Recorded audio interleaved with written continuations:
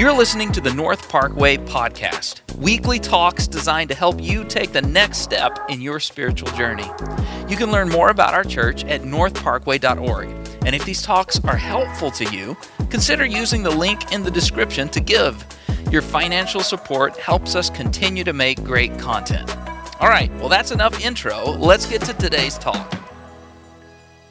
Have you ever stepped over the line and not realized it until it was too late and you were already way over the line on something? Ever had that one last word that was actually too far and you didn't know until it came out of your mouth and wait, come back?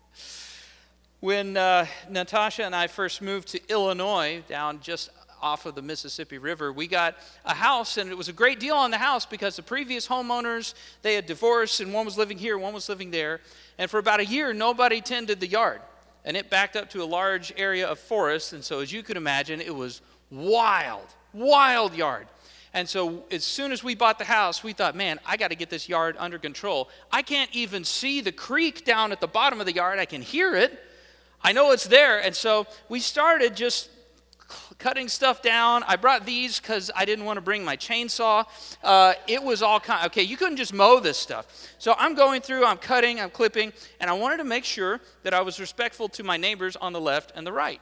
And so the neighbors sort of in the backyard on the right had a fence, and so I made sure to leave a little room by the fence, and I sort of took the line from the fence, and I carried that line all the way down to the creek where I was told that my yard ended. And so I was spending a lot of time Friday afternoons and Saturdays and Sunday afternoons and clearing stuff out. And it was starting to look really good. I could actually see the yard. I felt really happy about it until a couple of days later I came home from work, and there were two ladies who were angrily and fervently running this yellow cord from the fence all the way down to the creek. And so I'm like, well, this can't be good. So I walk out there. I'm like, hey, guys, what's up?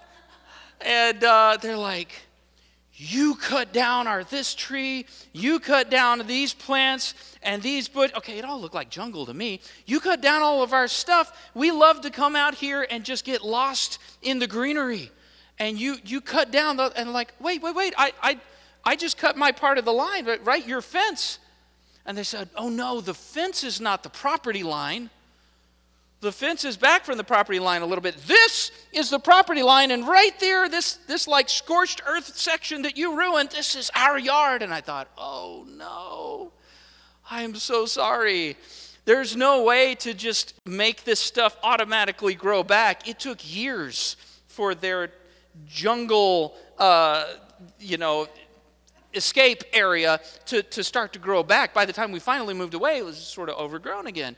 And I felt so bad because I never intended to cut into their yard. They were awesome neighbors. We ended up becoming good friends after that initially bad experience. Okay? I never intended to do anything in their yard. I was just cutting, and I didn't realize that I had stepped over the boundary. And I learned something. Something was reiterated that I already knew. It was a great object lesson for me, and it can be for you. If there is a line, it's probably good to know where it is. It helps. If there is a line, you should probably know where it is so that you don't accidentally wander across. Because staying in the lines is helpful in certain scenarios. Okay? It's helpful if you are trying to run for a 2-point conversion to beat the Eagles, and you're a quarterback for the Cowboys. It's helpful. Oh, it's pain, right? Staying in the lines is helpful if you want to be good at coloring. It's helpful if you want to be good at tightrope walking. Really helpful. And it's helpful if you want to be a Christian. If you've committed your life to God, staying in the boundaries, staying on the path, staying in the lines is important if you want to serve God with your life.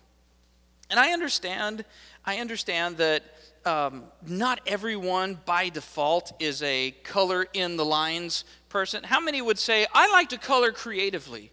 Right? Lines are sort of, yeah, right, we have some. Lines are just a suggestion. They're guidelines, right? Not rules. And I understand that the guy on the stage talking about church is staying in the lines sounds maybe like a bad experience you had when you were a kid. But I want you to consider something, okay? If God has saved you and you love him, there is a very easy way for you to express your love for God. In fact, he wrote it down so we would know exactly how to say, I love you, thank you, God. 1 John 5:3. This is love for God, to keep his commandments. He said, you want to know what my love language is? My love language is do what I ask you to do, and life will go well for you. And I want to stay in the lines. Now, admittedly, I am a rule-following type of person. If you say, this is the spot, don't go over here, I'm not like, well, I'm going to go over here just because you said that, right? That's not me. I want to, but sometimes I tend to wander, okay? And probably for you, you're like most Christians throughout most time in history, you're not looking for opportunities to invite God's discipline. How many would say, hand raise, I would love to invite more of God's discipline into my life? Not me. Not me. I want to invite God's blessing into my life. I don't want to invite extra discipline, right? Trouble will find you whether you're looking for it or not. You don't need to go searching for it. Or how about this? Hand raised. How many would say, I would love to invite the painful consequences of foolish decisions into my life? No, I don't want that, right? I want to make wise decisions so that the natural consequences and the outcomes of what I do are healthy and good. Look, you don't want to go over the line either. And none of us, I say none, almost none of us, willfully say, I'm just going to run off. I just want to go and live wild, right? We're not doing that. We just have a tendency to slowly drift without realizing how close we are to the, and then we go over it. There's something important I want you to know, and I want you to write it down, and I want you to get this into your system and hang on to this today. It's important. It's painting a danger, and I want to put a danger sign up in front of you. Blurred lines are easier to cross.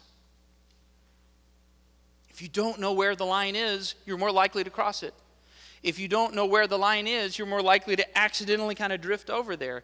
If you don't know that there is a line, you're more likely to accidentally go across it. And when you do, you invite God's discipline into your life because he's trying to shape you into his image. He's trying to help you to live a life that's healthy for you and healthy for your family and healthy for the people around you. And we have this tendency as humans to drift. The Bible says this, Isaiah 53:6, that all of us, like sheep, have strayed away. Now, think about this, okay? Have you ever been around sheep? Anybody ever been around sheep a little bit? Frank has, okay? The sheep are not typically really fast, rebellious animals, okay? Sheep, now when I was a kid, I had a dog. It was some kind of miniature poodle slash Shih Tzu slash Furby slash like the Ewoks from Star Wars. It was like some kind of mismatch of all of those. Her name was Velvet. And the moment that she got an opportunity, she was like, gone. You ever have a dog like that? They don't live very long because they usually get run over. And Velvet the moment that she'd get out, she's just, I'm gone as far as I can. And she'd turn around eventually. She'd turn around just to look at you and like, I'm 6 years old, I'm crying, I'm trying to get her to come back. And then as soon as I get closer, she's gone. That's usually not sheep. They're not intentionally running away, they're just grazing. And they don't look up. They're just eating, they're just eating, they're just eating, they're just eating. And by the time they look up, they realize, oh no, I don't know where anybody else is. Okay, trouble. Bible says this. You like my sheep impression? That's good. Yeah. When you have 4 kids and you read to them every night, you tend to get a few of the animals right. What does the giraffe say? I don't know. Right? Yeah, stick your tongue out. There you go. Right. But here's the deal. I'm getting off base. All of us, like sheep, have strayed away. We've all left God's path to follow our own. We all have a tendency to wander. And if you don't know where the line is, you're going to wander across it. Satan knows this really well. And he leverages our tendency to wander so that he can get us to live outside of God's best, outside of God's instruction, so that he can get us to live, even if we know the truth, get us to live across the line, not only so that we bring disaster on ourselves, but so folks from outside of the faith can go, ha, Vicky says she's a Christian, but she does the same thing that I do. Right?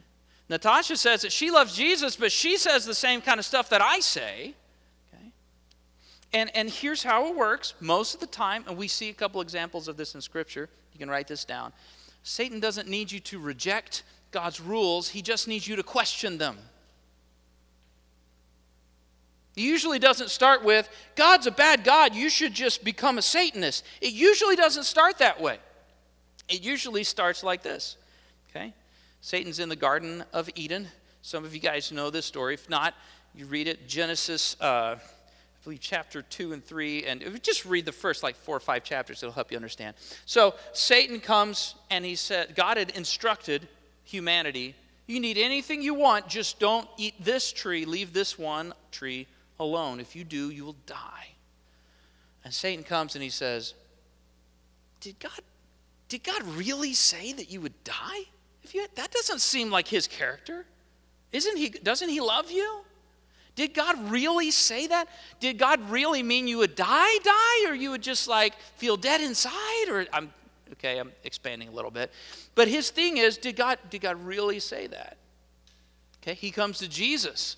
Jesus is fasting. He's going without food so he can focus on God. And Satan is recorded in Scripture. Satan comes to tempt Jesus, and he says, if you're really the Savior, it wouldn't be good for you to starve to death. If you're really the Savior, shouldn't you just command these rocks to turn into bread and then you can eat them? I know you're hungry. I know God. If you're really the Savior, don't you want all of the people in Israel to know that you're the Savior? If you go up here and you jump off the top of the temple, they'll all see that you're real and you do a miracle and everyone will believe in you. Isn't that what God wants? Isn't that God's mission for you, Jesus? Shouldn't you do it the easy way? And see, what he's doing is he's not outright saying you should rebel against God. He's saying, is there really a line? Are you sure where this line is? Maybe it's really over here and you didn't realize. Should the line really be there at all? I've noticed this in my life. Satan is an expert at muddying the water and making it difficult to know where the line between right and wrong is. He's an expert at that. And it happens in subtle ways you don't always see. Does God really expect me to pray for my enemies? Oh, yes, I need to pray for them. God, bring judgment on them. Teach them a lesson because they did me wrong. Okay, that's not the right kind of prayer. Does God really expect me to take a percentage of my income and just give it to him? Is it really? Wasn't that in the Old Testament? He doesn't really mean that for today, Rick, right? He's not really he doesn't really expect. Does God really mean that sex is for a man and a woman who are married? Isn't it basically the same as if I'm committed in my heart? Doesn't God say that he's all about love? If it's love, shouldn't that count? And we have all of these things where the line gets blurry between right and wrong, and blurred lines are easy to cross. Now here's the interesting part about that. Is Satan does not have to push hard to push you over the edge on this stuff, because you have a natural, all of us, we have a natural tendency to wander. The biggest problem in doing what God wants is this noodly piece here in your head. See, this is my brain art again. You thought it was done. And I realized I still had it here before. How many of you guys are familiar with the term cognitive dissonance? Anybody? Cognitive dissonance. A few of you. Okay. Let me it's man, it's been a while since high school psychology. This is a pretty common term, and I'll give you the basics here. The dissonance is like the opposite of harmony, right? Harmony is when you have two notes and they sound good together. Dissonance is the person who's on, so you think you've got talent or whatever, and they think they can sing and they really can't, and it's ugly. Okay, dissonance. And so here's what we've learned. Research has learned about your brain.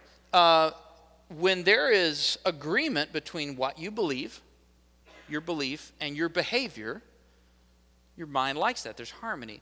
But when your belief and your behavior become out of sync, it creates dissonance in your mind. It creates discomfort. It's like when you slept wrong on your shoulder, and no matter how you sit, it's still kind of, trying to get comfortable. And your brain is constantly trying to get comfortable when these two things don't match. Okay? So what you do, because your brain uses a lot of energy, and it's designed for efficiency, is your brain is, without you having to think about it, you're going to pick the easiest way to reconcile a difference between your belief and your behavior. Now, I want you guys to guess, in terms of energy efficiency, what's the easiest way to reconcile these? To change your belief about something or to change your behavior? I can change my belief without lifting a finger, right? I'll just change what I believe. So it shows up when it comes to crossing the line or where the line is because of this, and I'll give you an example in a minute, but write this down. Cognitive dissonance encourages you to villainize their struggles and to rationalize yours. Okay? It goes kind of like this, all right? So that guy who is teaching you the ropes at work when you start working, that guy who's responsible for training you, who really doesn't want to be training you because he's frustrated, because he's trying to get his work done, now he's trying to teach you your side of the deal. He seems like a gruff and kind of unfriendly guy, and you get this belief, right? Carl is a jerk. I don't like Carl. Okay, later on, Carl brings donuts in for everybody to share. But if your belief says Carl is a jerk, then instead of saying, well, maybe I was wrong, Carl is a nice guy, it's a lot easier to say, no, Carl's a jerk. He was just doing that to show off. He's a brown-noser. He's just doing that to show how much better he is than everybody else. I don't like Carl even more. You have a tendency to double down on those things. On the flip side, if you believe, okay, how many would say, I am generally, it's more often than not, I am generally a good person? I believe I'm not very many. Man, you guys. Okay, yeah, most. You're like, did he mean raise their hand or not? I'm not sure. Yeah, okay. If you believe generally that you're a good person, and then you find yourself doing something that God said is bad, you're dissonant. Okay, I'm a good person. I did something that he says is bad. And the easiest way to fix it is not to change what you do. The easiest way to fix it is to say, oh, well, this isn't really that thing. I'm not doing that thing. That's the thing that Carl does. He's a jerk. Did you know he brought donuts for everybody? What a jerk. Sandy is like glucose intolerant or something. How could he do that? He's so inconsiderate. I don't like Carl. Okay? I'm not like that. And here's what happens. We justify the things that we do and we say, well, this isn't really cross the line. The other guys are cross the line. Okay? I'm not stealing. I'm just downloading this for free because my buddy knows where to do it. I don't have to pay for the movie if I get it on this site. Because the guy that's walking and sneaking into the movie theater, he's stealing. But I'm just downloading it. So it's not.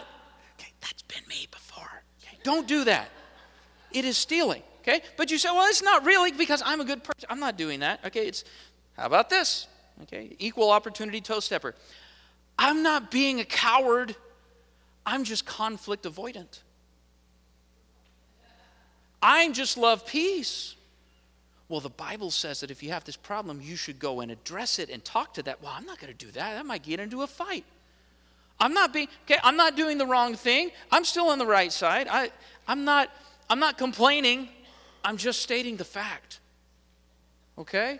It's just the fact that Roger is late for work for the third time. I'm just stating the fact. Just factually, I had to do his reports because sorry, Roger, you're probably always on time. Oh, it's true. Whoops. Hey. Gift of prophecy right here. I didn't even know it. Okay. So all of these things, Satan's blurring the line, and your brain is trying to justify the stuff, and it all works together to take something that should be, no way, I will never do that, and turn it into, it's not that big of a deal. God understands. God wants me to be happy.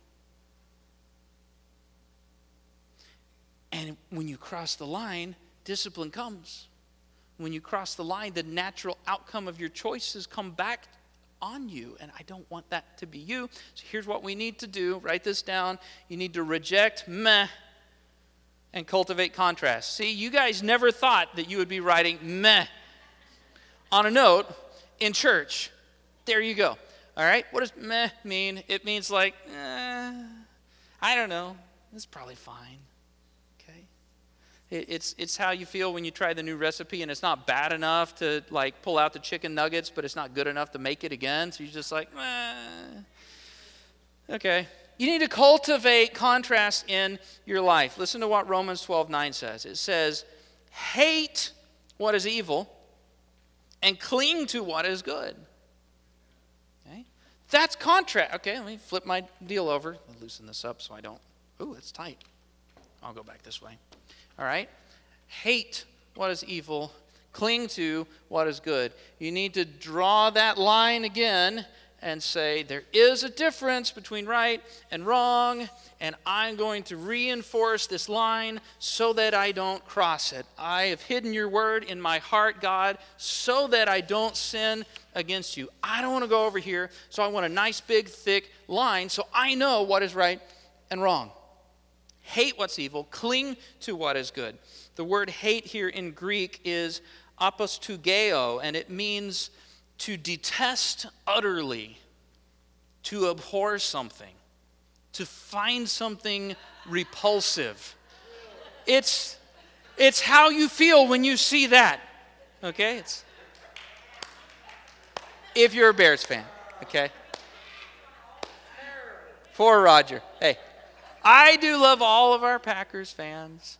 If they would stop knocking the Cowboys out of the playoffs, I'd love them a little more. You and the 49ers, right? Okay, but here's the deal. Sin should, okay? It should not just be intellectually I would prefer not to do that. It should be, that is repulsive to me. The very idea of it turns my skin. I hate the thought of this and what it does to me or what it does to my culture, what it does to my species.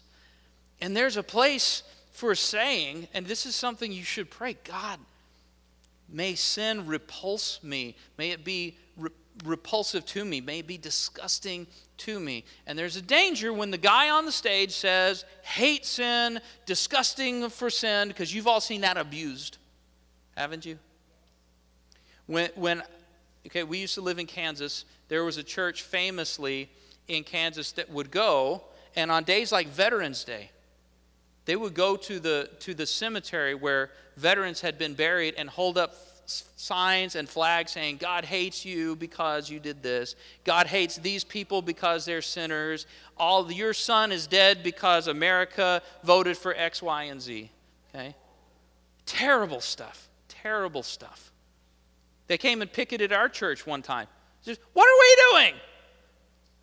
Okay? This is not that. So it's important when you do this, write this down. You need to turn your disgust inward. You need to turn that strong idea of right and wrong, you need to turn that focus inward first. Inward most. Inward, not exclusively, but I'm going to say for most of us, the majority of that I hate sin needs to be I hate my sin. Jesus famously said this, Matthew 7:3-4. He said, why worry about a speck in your friend's eye when you have a log in your own? How can you think of saying to your friend, let me help you get rid of that speck in your eye, when you can't see past the log in your own eye? He said, look, the sin that you need to be the most focused on fixing is yours. It's easy to see it in somebody else. And remember, let me flip my deal around here again. This is fun. Whee! Right? Remember, cognitive dissonance says, if I'm doing it, it's not a big deal. But if they're doing it, it's because they're bad. It's because they're wrong. And I don't know if you've noticed this, but it happens, right? If you spend a lot of energy pointing the finger at everyone else's sin, all of your energy is directed there, and all of your focus is directed there, and none of it is directed here. And consider, between you and Carl the jerk who brings donuts, okay? Poor Carl. Nobody in here is named Carl, right? Okay. You too, buddy. You're just right in the, okay. Okay, but consider, between your sin and Carl's sin, which one are you more likely to have any control over whatsoever? Yours or his? Yours. You can't do a blessed thing to change. Carl's going to do what Carl's going to do. He's like, are you kidding me? You're donuts? You're mad about donuts? You're an idiot. You go to what church? I'm never going there. Okay? You can't fix them. You can't change it. Turn that disgust inward. Now, there is a place for saying, okay, I recognize sin, and there is a place, if someone legitimately doesn't know that what they're doing is wrong, there's a place with great love and humility and patience and respect to explain that. But the greatest effect that you can have against sin is yours. You're the one who can control your behavior. So turn that inward. Second thing, okay, you need to immerse yourself, write this down, you need to immerse yourself in God's worldview. Okay? So Romans 12:9 says you need to hate sin, and then it says you need to cling to what is good. You need to cling to what is right. You need to cling to these things. This cling to, in Greek, kolao, it means to glue. It means to bind something. It means to unite yourself in. It's this idea that you make a decision to attach yourself to things that are good in a way that it won't come undone. That's why it's so important to come together and be in church. You are in the process of immersing yourself in God's worldview so that the things that He loves, you love. So that the things that He hates, you hate. So that the line that He draws is the line that you see. And this thing gets stronger and stronger the more time you spend with the Lord. God said this to the nation of Israel. He gave them the book of the law. And then in Joshua 1:8, He said, study this book of instruction continually. Meditate on it day and night so you will be sure to obey everything written in it. Only then, everybody say only then. Only then. Consider those two words. Only when? Only when you meditate on it. Only when you study it. Only when you say, the truth in this book is so important, I'm going to make sure that I know it backwards and forwards and upside down. Only then will you prosper and succeed in all you do. I wonder how many times we as Christians, we as American Christians kind of swing in and we're like, God, I need you to fix my stuff. And He's like, oh, hey, it's good to hear from you. I haven't heard from you in months. Okay, how about we work on, no, I don't want to work on what's wrong with I just need you to fix my stuff. Okay, God said, if you want life to go well for you, learn not only what I say, but why I say it. Because the more time you spend with something, the more you start to see that everywhere. So it's a great way to do it. I say this a lot, I really mean it. Put the Bible app on your phone and read it, or listen to it, or watch it. So valuable to stay engaged in that, not just on Sundays, but through the week. You got to create contrast. So you turn your disgust inward, so you focus on what you can actually fix and reinforce this line by immersing yourself in God's view. And then finally, write this down, you need to create margin between your life and the line. You need to create margin there. Because there will be times, despite your best efforts, that line is going to be fuzzy. Where do I cross over? There will be times when it's hard for you to know. Where does this go from border security to failing to care for the needs of people outside of my country? Well, where is that line? I'm not sure. Where does the line go between having ambition and being prideful? I don't know.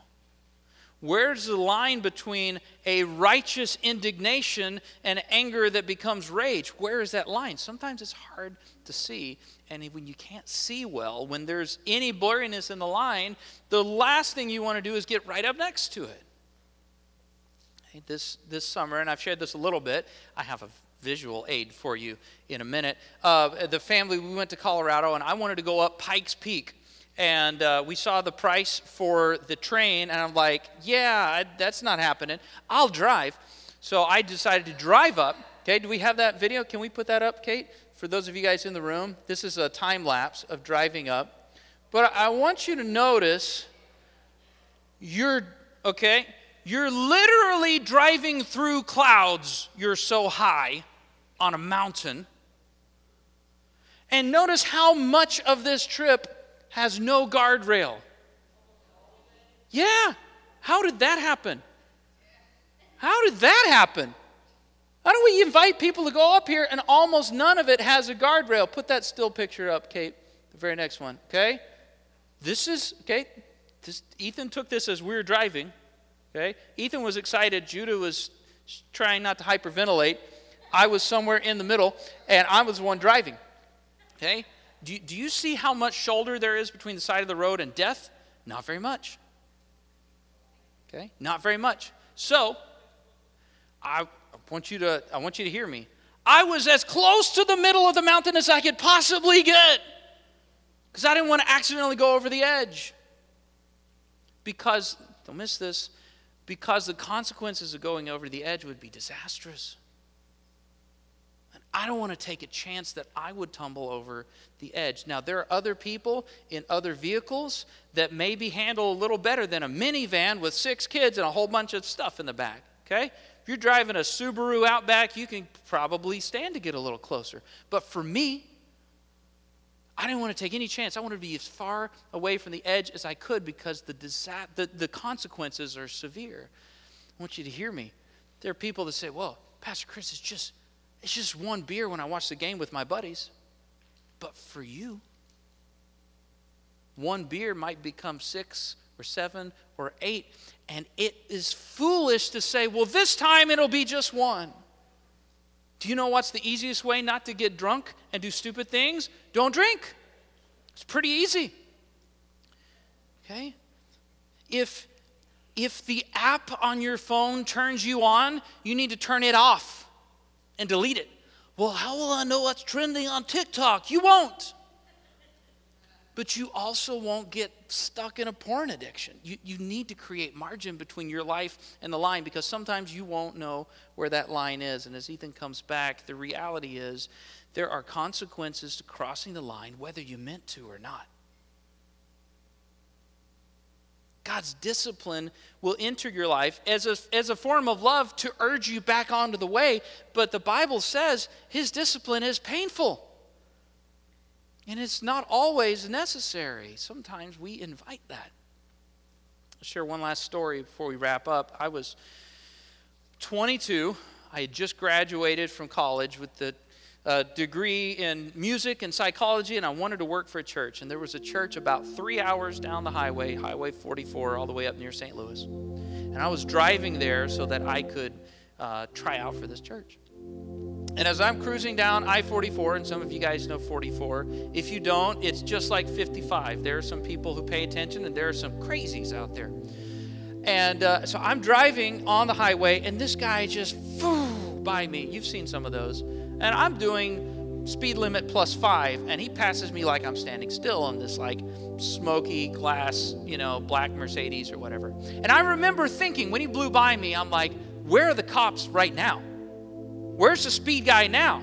Here's this guy who's obviously doing what's wrong. Why isn't anybody catching this guy? And I was indignant. I was upset. This is a true story. I'm not making this up.